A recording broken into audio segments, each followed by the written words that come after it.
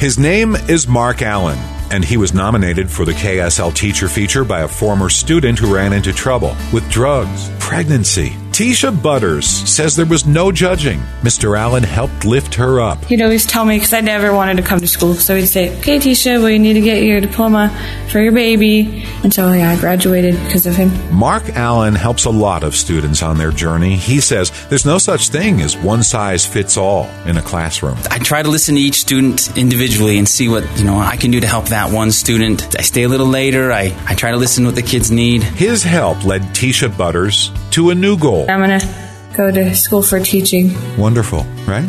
Mr. Allen receives a special recognition award from Zions Bank, an overnight stay at the Anniversary Inn, dinner for two at the Roof Restaurant downtown, 2 season passes to the new Hale Center Theater in Sandy, and at the end of the year, one lucky teacher will win the lease of a new car provided by Burt Brothers Tire and Service.